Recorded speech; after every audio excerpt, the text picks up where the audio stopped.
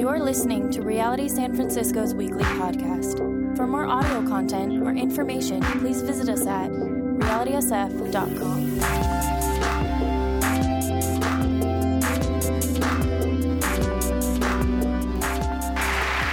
Hi. Hi, do you not say hello back in San Francisco? Hi. Great. Okay, I was scared there for a minute. It's going to be a really long 40 minutes. Great to see all of you. Grace and peace to you. And it's great to be with you in sunny California. And I love your city, by the way. I was born in Los Gatos. Don't hold that against me.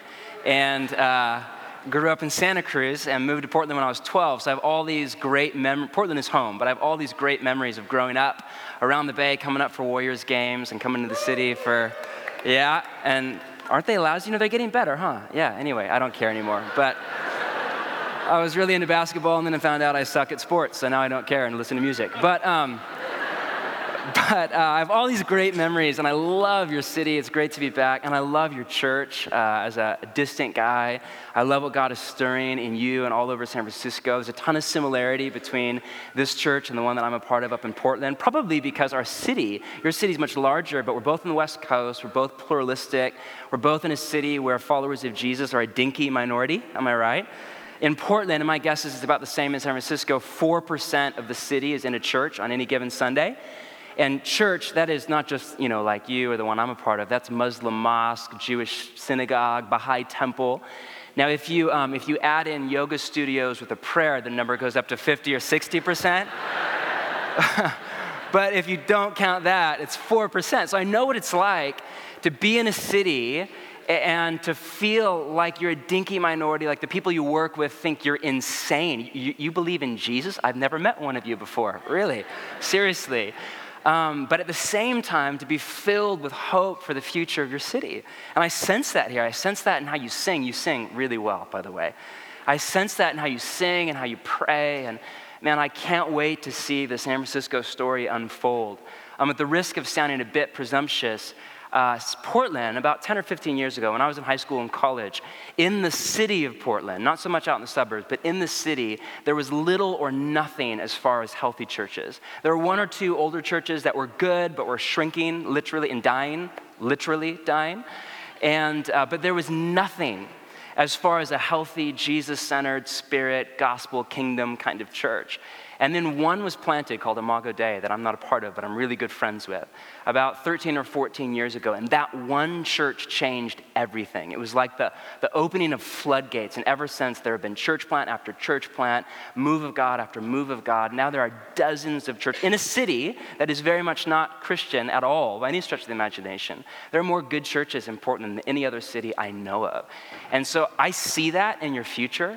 I think that what God is stirring here at other church plants around San Francisco and the Bay is a sign, it's a glimpse of what's coming on your horizon. I just speak that over you and pray that into your future, and I'm excited to see what God does. So I love your city, I love your church, and I love your pastor, by the way. Kind of have a man crush on him. He's phenomenal and very well dressed and all of that.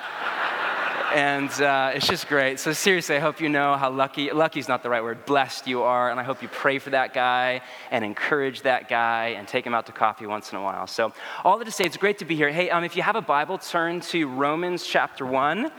Romans chapter 1. If you're new to the scriptures, Romans is about 3/4 of the way through. There's a table of contents at the beginning of your Bible if you don't know where that is.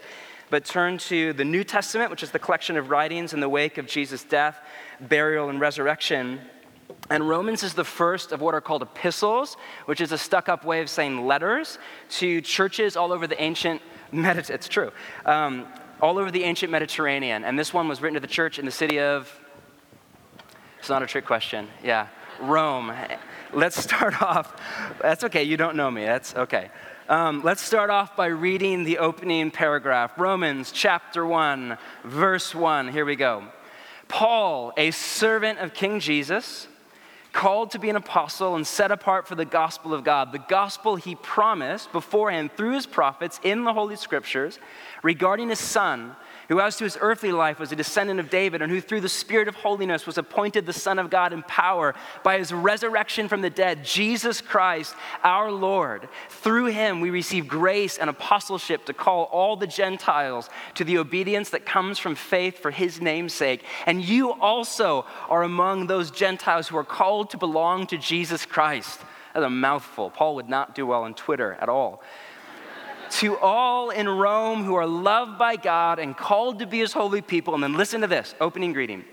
Grace and peace to you from God our Father and from the Lord Jesus Christ. Read that out loud with me one more time. Grace and peace to you from God our Father and the Lord Jesus Christ. Turn over to 1 Corinthians to the right. In your Bibles, one letter over. This is another letter written by Paul to the church in the city of Corinth. You're catching on. Let's start off, exact same thing, opening paragraph. Paul, chapter 1, verse 1, called to be an apostle of King Jesus by the will of God, and our brother Sosthenes. To the church of God in Corinth, to those sanctified in Messiah Jesus and called to be his holy people, together with all those everywhere who call on the name of our Lord Jesus Messiah, their Lord and ours, and then here it is. Grace and what? Peace to you from God our Father and the Lord Jesus Christ. Well done. Turn over to 2 Corinthians. One more letter to the right. Let's keep going. I'm going to overmake my point. Paul, an apostle of Messiah Jesus by the will of God, and Timothy, our brother, to the church of God in Corinth, together with all his holy people throughout Achaia. Now, I know you're in Paul's first letter to the Corinthians. You should know, but by the time he's writing 2 Corinthians, his relationship with the Corinthians is rocky at best. He's at odds with the church. You would think he would ditch grace and peace, but no, 2. Grace and peace to you from God our Father and the Lord Jesus Christ. Now, Paul goes on, as you know, to write a whole bunch more letters to churches all over the Mediterranean, in Galatia and Ephesus and Philippi and Colossae, all over the place. And then at the end of his life, we think he writes a few letters to his friends. And I'm going to read the opening to you. Here's one quote from his letter to Timothy. Next slide. To Timothy, my true son in the faith, grace, mercy, and peace from God the Father and Christ Jesus our Lord. So if you're a friend, you get a little bit extra. Grace, mercy, and peace. If you're on the inside. In his letter to Titus, he writes, to Titus, my true son in our common faith, grace and peace, not that great of a friend, from God the Father and Christ Jesus our Savior. One more, I know I'm overmaking my point, but stay with me here.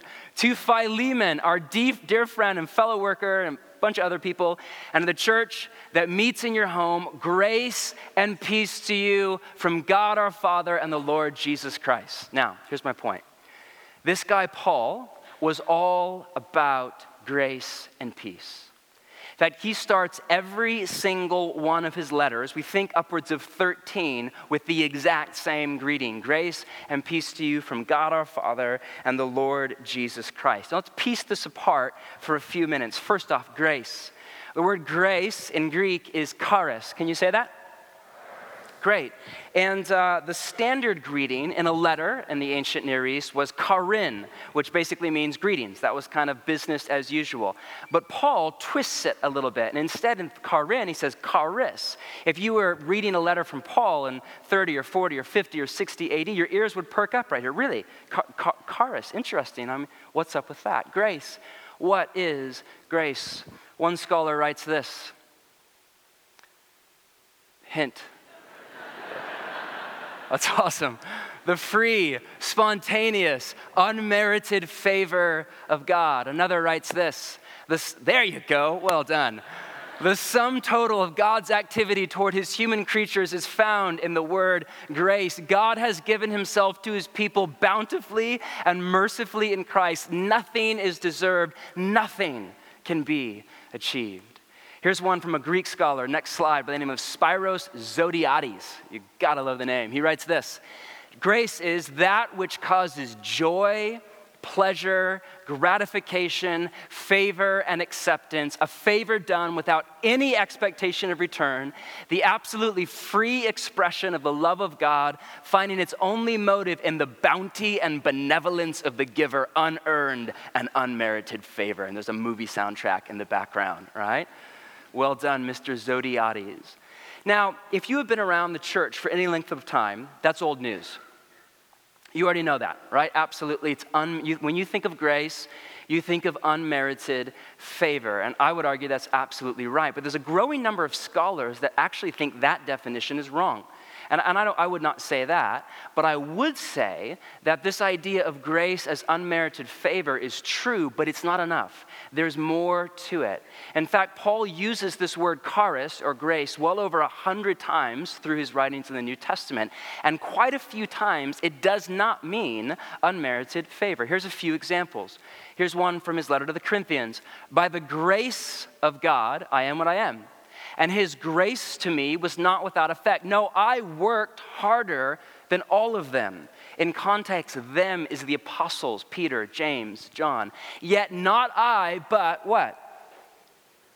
Are you awake? You alive? Yes? But the grace, I'm sorry for asking you to participate in a church gathering. I apologize for that. Yet not I, but the grace, there's force, that's okay, of God that was with me. Now, what is grace here? It's not unmerited favor. Plug that in. Not I, but the unmerited favor of God. No, that's not right. Grace here is a raw, uncut power to do what? To work. To work harder than Peter and James and John and men who are with Jesus. And that's saying something. Here's another one from Paul's next letter to the Corinthians. He writes this, kind of long, but stay with me. Brothers and sisters, we want you to know about the grace. Whoa, sorry, that's the blood of Jesus. I'm sorry. What are you laughing at? My goodness. Sacrosanct. We want you to know about the grace that God has given the Macedonian churches in the midst of a very severe trial. Their overflowing joy and their extreme poverty welled up in rich generosity. For I testify that they gave as much as they were able, even beyond their ability. So we urge Titus, just as he had earlier made a beginning, to bring also to completion this act of what?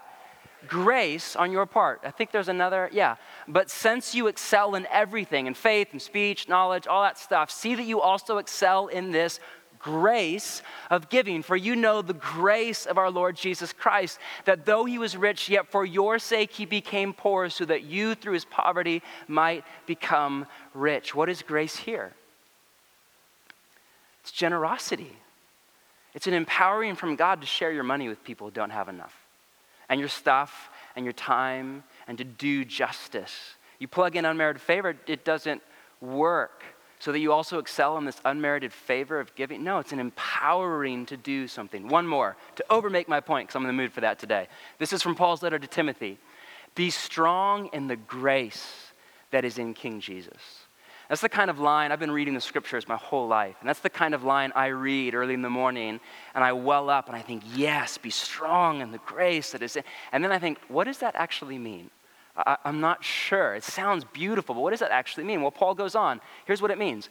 Join with me in suffering like a good soldier of Christ Jesus. No one serving as a soldier gets entangled in civilian affairs, but rather tries to please his commanding officer. Similarly, it's an adverb, I hate that. Anyone who competes as an athlete does not receive the victor's crown except by competing according to the rules. The hardworking farmer should be the first to receive a share of the crops. What does Paul mean by be strong in the grace that is in Jesus? He means you fight like a soldier, and you exercise and run and work out and compete like an athlete, and you work your tail off, up early, hard at it like a farmer. And what is that? That's grace. Now, grace in these examples, and there's a ton more we don't have time for, but grace in these examples, in the language of scholarship, is the empowering presence of God. Deep in your being, a power, but more than that, a presence of God inside you that makes it possible for you to fight and exercise and work and pray and serve the city and do justice and worship and all the stuff that you and I are called to do. One of the early church fathers called grace, next slide, the divine energy working in the soul. Alistair McGrath, who's a prof at Oxford, one of the best we have right now, writes this: grace is the real and redeeming presence of God in Christ within the believer. All that to say, grace is way more than unmerited favor. It is that, in my opinion, absolutely. But it's also the empowering presence of God deep inside and through your life. Here's my definition of grace. Next slide. It's a bit over the top, and I apologize for that. But here we go.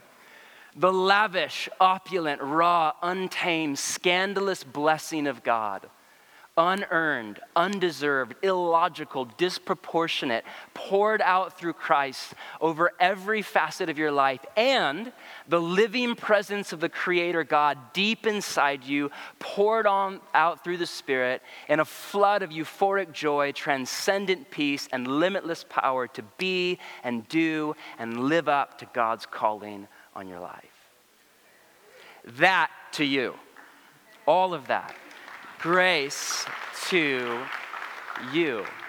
And then Paul goes on, secondly, to say peace, grace and peace. The word peace is irene in Greek, so we get the word Irene. Anybody named Irene?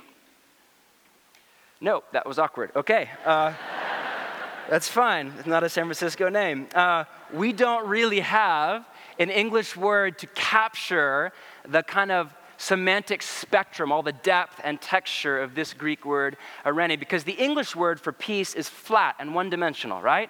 By peace, we mean the absence of conflict. It's war and peace. But to Paul, in particular in the Greek language, peace is calm and tranquility right in the middle of conflict. One scholar writes that peace is, next slide, harmony, tranquility, wholeness, well-being, salvation of the total person, reconciliation of persons and societies to God, as well as to one another, peace at the deepest level. Where is he getting that? He's getting that from the fact that Paul was Jewish. Paul writes in Greek, but he thinks in Hebrew. Remember that he started off as a Jewish rabbi. And in a Hebrew worldview, in the language, for example, the word peace is what in Hebrew? Anybody know? Yeah, you all know that, shalom. And it's the greeting not only in the ancient world, but to this day by Jews all over the planet. I was in Israel not long ago. You can't go 3 feet without somebody saying to you loud, shalom, shalom, peace to you, peace to you. That is the greeting.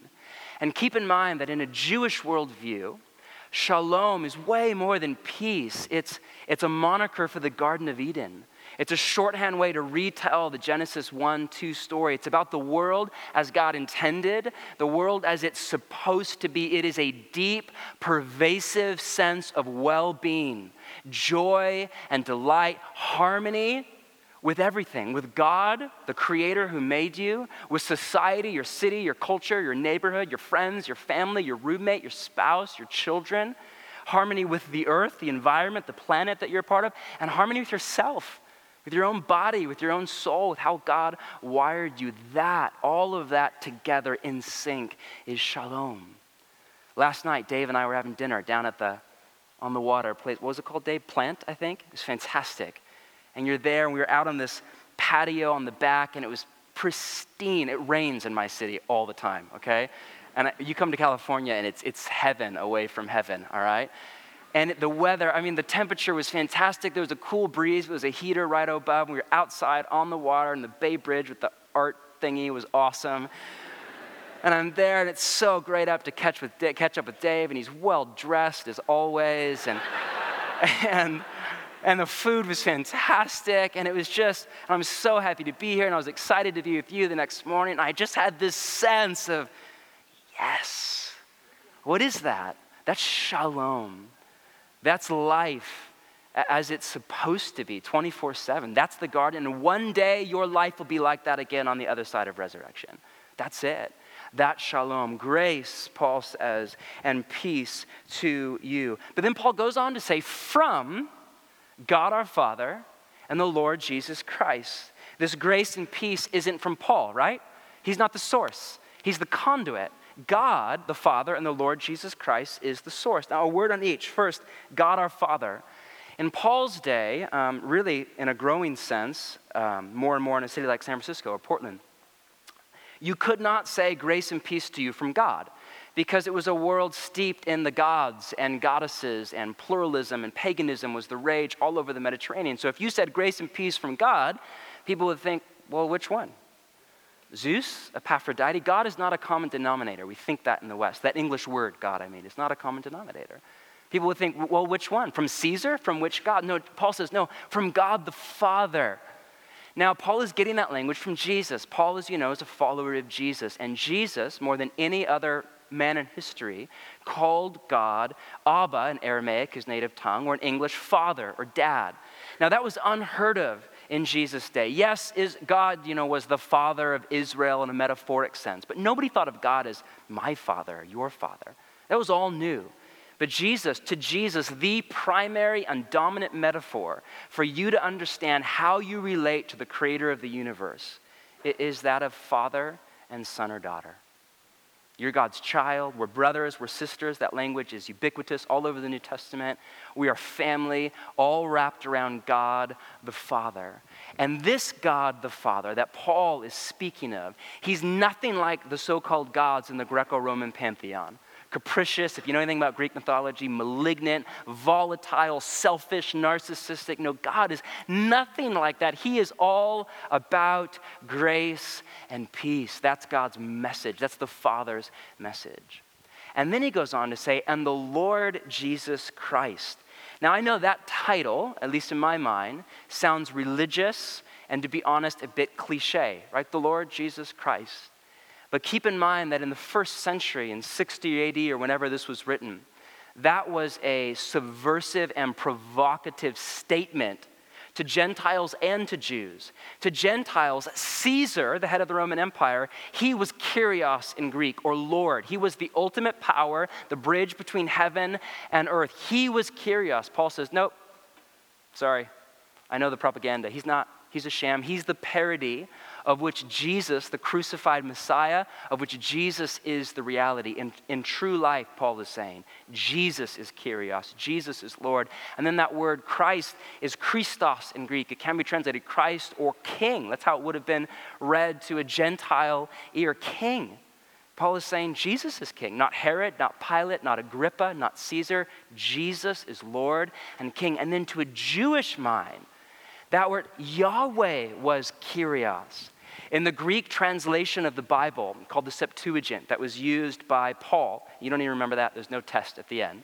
But in that translation, which was used all over the New Testament and by men and women like Paul, probably by Jesus, the Hebrew tetragrammaton, Yahweh, which is God's name, a proper name for the Creator, was translated into Greek as Kyrios. So to a Jewish mind, when you say Jesus is Lord, you're saying Jesus is Yahweh in person, in flesh and blood. That's either blasphemy or gospel, one or the other. And that word Christos is Messiah, the long-awaited King of Israel. So all that to say, this is a charged statement, provocative, dangerous, treasonous. Is it any wonder that Paul is in prison by the time he's writing half of his letters in the name of God our Father and the Lord Jesus Christ? Now, here's why this is important for those of you that don't care about the last few minutes. It's okay, I don't blame you.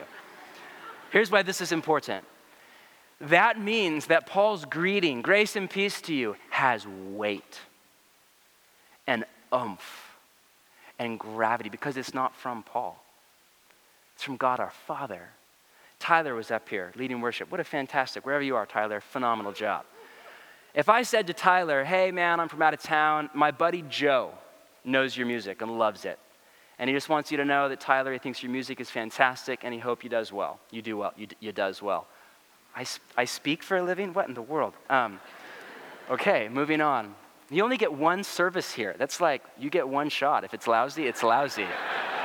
Seriously, the pressure is on. My first one's always warm up. I teach 4 or 5. This is vacation, but it's scary. Moving on, that was a squirrel. I'm sorry. So if I said, my friend Joe says, Tyler, your music's great. I know you have a band, a side project. It's great. We love it. We think you're going to. My guess is Tyler would say, cool. I don't know who your friend is, but great. Thank you. And go about his day. But if I said, dude, I was just in London and I was hanging out with Marcus Mumford of the most successful folk band in decades, ever since hippies were in San Francisco, all right? And he said that he listens to your music. It's on repeat constantly. It's all he does is listen to your music. He thinks it's fantastic. He thinks you are and he just wants you to know that he loves your music and he wants to do anything he can to make you successful. Now, that's totally hypothetical. I'm sorry, Tyler. I don't know him at all. In fact, I think their second record is terrible. But if I said that, that would mean something, right? I mean, he would perk up. Are you serious? From who? You were with who? And he said that about me? What's the difference between, hey, grace and peace to you from Paul or John Mark or whoever, and grace and peace to you from God, our Father, and the Lord Jesus Christ? Paul is saying that is the heart of God our Father, the creator of everything, and the Lord Jesus, the ultimate power in the universe. That heart for you and for me and for followers of Jesus, not only in the first century, but all the way to the 21st, not only in Rome, but in San Francisco and Portland or wherever you live and call home, God's heart for you and me is grace and peace. That is the tip of God's agenda for his people. Grace and peace. Now, on that note, a few thoughts before we step into a time of worship about Paul's greeting. First off, if you're taking notes, what if greetings matter? You know, Paul could have just said, Paul to the church in Rome or wherever, hi. Corinne. But instead, it's this and that and gospel and apostleship and all sorts of crazy stuff and grace and peace to you from God our Father and the Lord Jesus Christ. Because to Paul, greetings matter. Greetings carry weight. Greetings are over the top important. In fact, in a bunch of Paul's letters, at the end, he says, greet one another with a holy kiss. Now, don't worry, we don't take that literally. A few of the single guys do in every church, but I'm sure Daly will deal with you later. But we do take that seriously. Greet one another with a holy kiss. That's why you do a 4-minute greeting, right? Now, I get it. I know how we do the exact same thing. In fact, you stole that from us, but we stole it from another church, so it doesn't matter. The secret to creativity is knowing how to hide your sources, right? Einstein said that. Moving on. But I know you're in that 4 minutes, and it's hilarious to watch out, like to watch out over the crowd. All of you extroverted people are in heaven. Oh, new people, yes. Who are you? What's your name? I don't know you. More people, more fun. Hi, I'm Sarah, and it's so great to know you. And you're in your element. All you introverted people, of which I am one, all of a sudden you have to go to the bathroom. Or you forgot your coffee, you know? Or somehow you end up in the middle row and you can't get out for coffee or what have you, and you're stuck, and it's torture. I mean, you're there, hi, what's your name? 3 minutes, 49 seconds. Dang it. So, the weather, yeah, foggy and then sunny. Okay, that's great. You work where? Yeah, I don't really care, but okay, That's great. 1:50, this sermon better be good, seriously. And you grin it and you bear it and you endure it. Like, why do that? I mean, why not skip the greeting mumbo jumbo and get to the Bible and Jesus and all that kind of stuff? Why? Because greetings matter, and we need to realize that greetings matter because people matter. And every time you bump into somebody and have a 30-second conversation at church in a 4-minute time block, or before, or after, at your community group, or at the office, or the park where you walk your dog, or your coffee shop, or your gym, or whatever, you need to know that you have a window, and it's short and it's small, to make people know, listen, you matter. You matter to me, whether I know you or not, or like you or not. You matter to this church. You're not a face in a crowd. I know there's a ton of people right here in this auditorium, but you are a daughter of God. You are a son of the Father. You matter to God. To the God who made you, you are important to him. When you're in a conversation at church, at work, at the park, anywhere, the person in front of you is the most important person in the room. Please listen to me, in particular if you're under the age of 30. Don't look over his or her shoulder for somebody who's cooler or more interesting or smarter or better dressed or more your style or more your demographic, or if you're single, who's also single or better looking. No, the person in front of you is the most important person in the universe. And you have just a few short seconds, if not minutes, to say, you know what, you matter to me, to this church, and to the God that we follow in Jesus. You know, I don't think that Paul would call grace and peace a greeting, to be honest. I mean, it reads weird, right? Grace and peace to you from God. It reads kind of like a greeting, but then kind of like a prayer. Grace, peace to you. But kind of like a command. Grace, peace. But kind of like a wish. I think it's all of the above. I think it's what Paul would call a blessing. Now, this idea of a blessing, we have no parallel for it in the modern world, at least not in the West. In the East, yes, but not in the West. But in a Hebrew worldview, this was well known. The idea of a blessing goes back to Genesis chapter 1, where one of the first words out of God's mouth are, the text says, God blessed human, Adam and Eve, and said, quote, anybody know? You're not married yet. Be fruitful and multiply. Fill the earth and subdue it. That was the first blessing.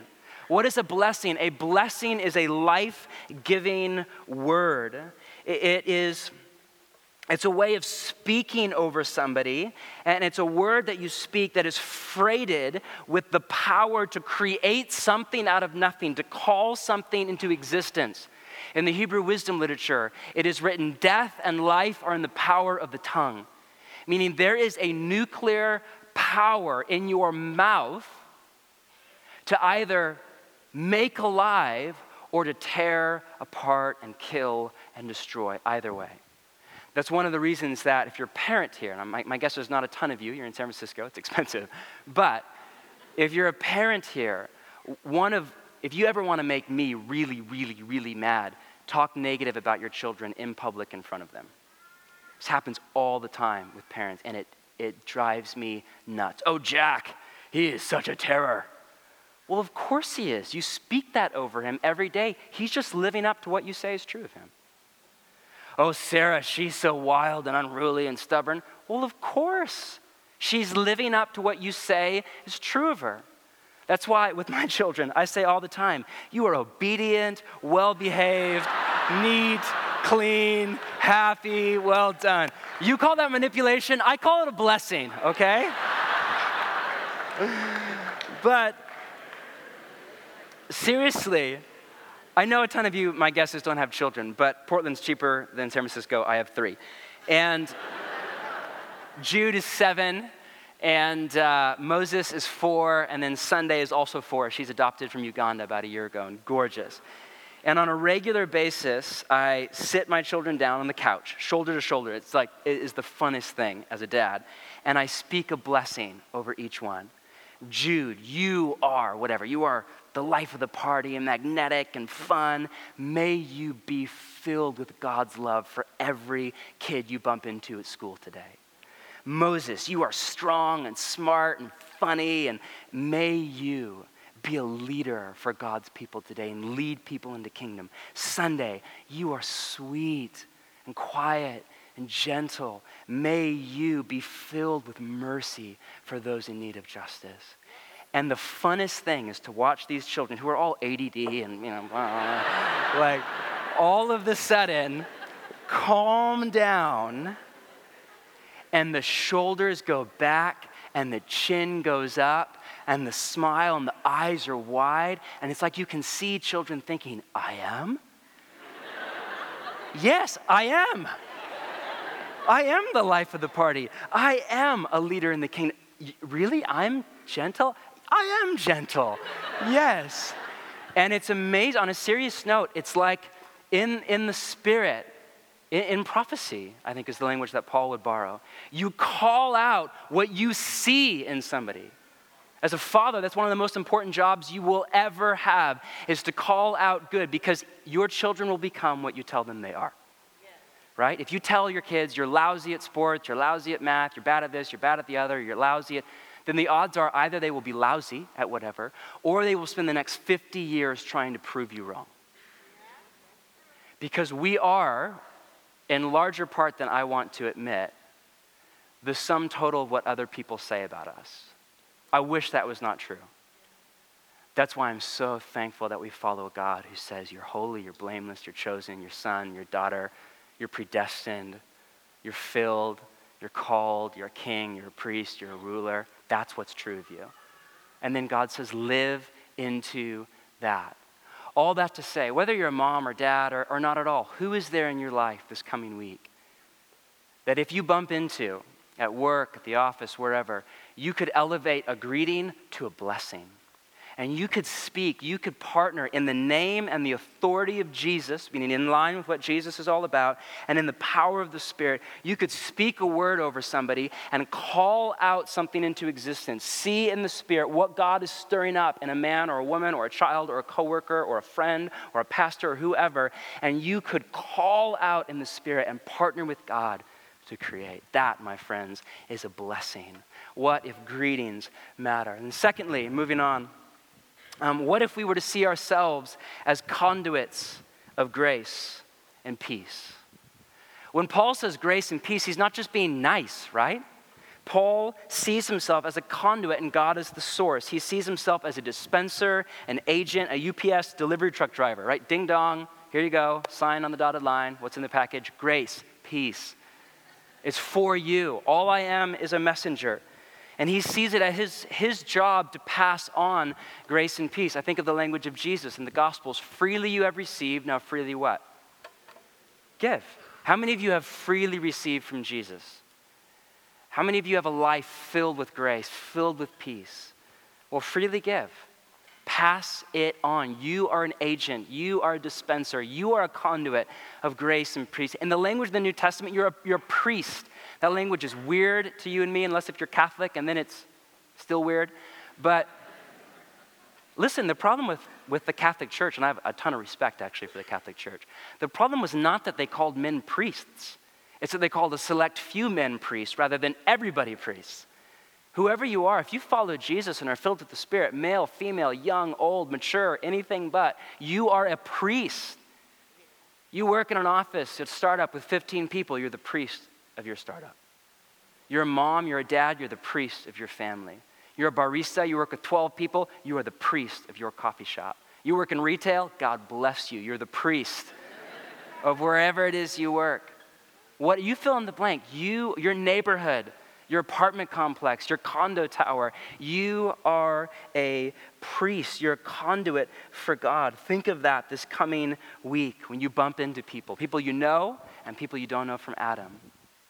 How could you pass on grace, favor, acceptance, empowering presence to be and do what God's called you to be? How could you pass on peace, shalom, delight, joy, well-being, harmony? Who is there in your life that the odds are you're going to see this coming week that you could pass grace and peace on to? Right now, think about it. Is there a name? Is there a face in your mind's eye from the Holy Spirit? Is there somebody that God is stirring up in you? Maybe somebody you get along with, maybe not so much. Who is there that God's put in front of you? What if we were to see ourselves as conduits of grace and peace? And then last, before we step into worship, what if we started every letter with grace and peace? Paul started Romans with grace and peace, and then Corinthians with grace and peace, and then Galatians and Ephesians and Philippians and Colossians and Thessalonians and all down the list with grace and peace. What if we started every letter, every email, every text message, every conversation, every meeting, every disagreement, every awkward moment? What if we started everything with grace and peace? With friends like the Romans, people we love to hang out with and be with, and with people like the Corinthians, where it's rough and it's awkward and it's uneasy and you're not sure about it. What if this week, when you get mad at your spouse or your coworker or your neighbor or whatever, and things start to ratchet up and he or she says something and you're about to fire back and inaugurate World War III, what if you were to stop, take a deep breath? Grace, peace to you. Let's sort this out. If you're a parent, what if this week when your kids start to drive you crazy? I'm just saying that would never happen to me, but to you. And you think, how many times do I have to tell you to put the Legos away or whatever it is? What if you were to curb your tongue, take a deep breath, sign up for anger management class later, and what if you were to note, Jude, grace, peace, that's my heart for you. I want you filled with life and empowering from the Spirit of God to be who God's called you to be, and peace and harmony. That's God's heart for you. And go put away your Legos, by the way, buddy. Right? What if you were in that moment, and you all know that moment, it's brutal, where your emotion starts to just surge up inside of you and it's about to explode. What if you were to stop before the volcano? Grace, peace from God the Father. Because grace, my friends, is the starting point, and to be honest, it's the ending point. Paul starts and ends all of his letters. Feel free, you can turn there if you want. You don't really need to. But really fast, let me read to you the ending of Romans, for example. The God of peace will be with you. Amen. The ending of 1 Corinthians. The grace of our Lord Jesus be with you. The ending of 2 Corinthians. May the grace of the Lord Jesus Christ be with you, and the God of love and peace will be with you. The end of Galatians, the grace of our Lord Jesus Christ be with your spirit. Peace and mercy to all follow this rule. The end of Ephesians, peace to the brothers and sisters. Grace to all who love our Lord Jesus Christ with an undying love. On and on. Paul starts and ends every single letter with grace and peace.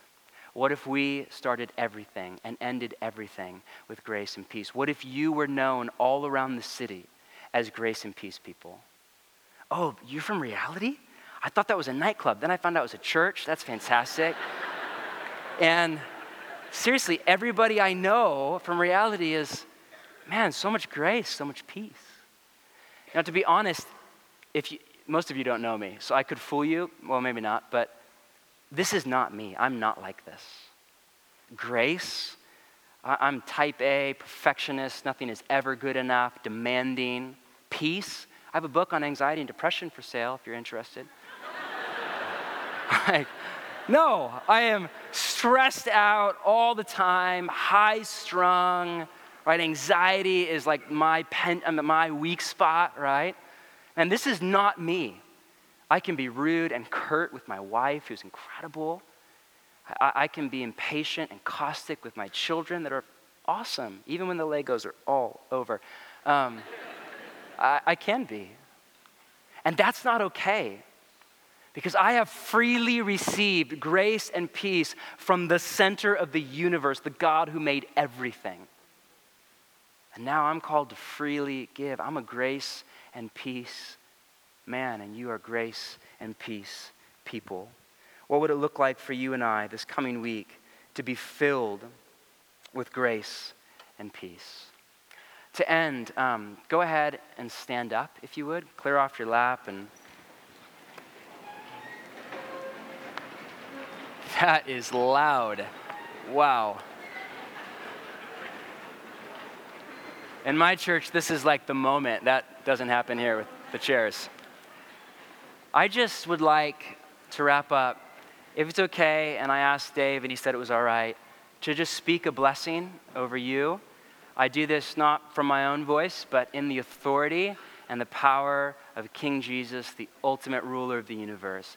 So if you just want to stand there and receive, if you want to close your eyes, that's fine. If not, that's great. If you want to put your hands out, maybe just as a posture of saying you're ready to receive from the Holy Spirit. If you think that's weird, don't do it. But if you want, just go ahead and put your hands out. And I just want to speak over you in the power and the authority of King Jesus and what he is all about. May you be filled with grace, with God's empowering presence poured out over your life as a church and as men and women in Christ and filled with the Spirit. May you be filled with peace, with a deep sense of well-being, no matter what is up against your church or your life, with an ongoing, unbreakable, unfazed sense of joy and delight in the world that God made. May you be grace and peace people. May you be known all over San Francisco, all up and down the West Coast as grace and peace people who are filled with God and his presence and his love. May you be a living embodiment to this city of God's heart for San Francisco, his grace, his peace. And may all of this happen through the Spirit. May he baptize you and fill you with himself. And may you be a glimpse of what's coming for this city, the vanguard of God's inbreaking world. And may thousands upon thousands of people in this city come to know and believe and trust in the grace and peace of God our Father and the Lord Jesus Christ. Amen.